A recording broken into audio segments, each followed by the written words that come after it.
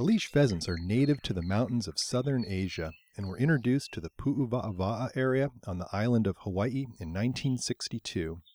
Since then, these game birds have become very common in all forests up to about 7,000 feet in elevation on the Big Island, and now can even be found in the Waianaes on Oahu and Haleakala on Maui.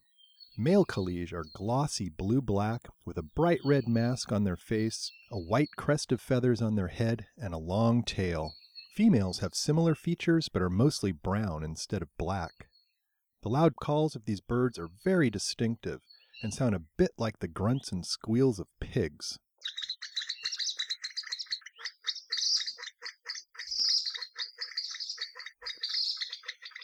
Kalish love to feed on fruits of a variety of plant species, and unfortunately are known to spread invasive plants such as banana poca, strawberry guava, and clidemia into our native forests, with many of these species outcompeting the native plants over time. Kalish pheasants are known to be monogamous in Asia, but in Hawaii, recent studies have shown that their breeding system has changed to polygamy, with one female forming long-term bonds with up to 6 males. These males all cooperatively help the female at the nest, apparently because there's now so many Kalish in our forests that there just aren't enough available territories for them to be monogamous anymore. For Hawaii Public Radio, I'm Patrick Hart from the Biology Department at UH Hilo.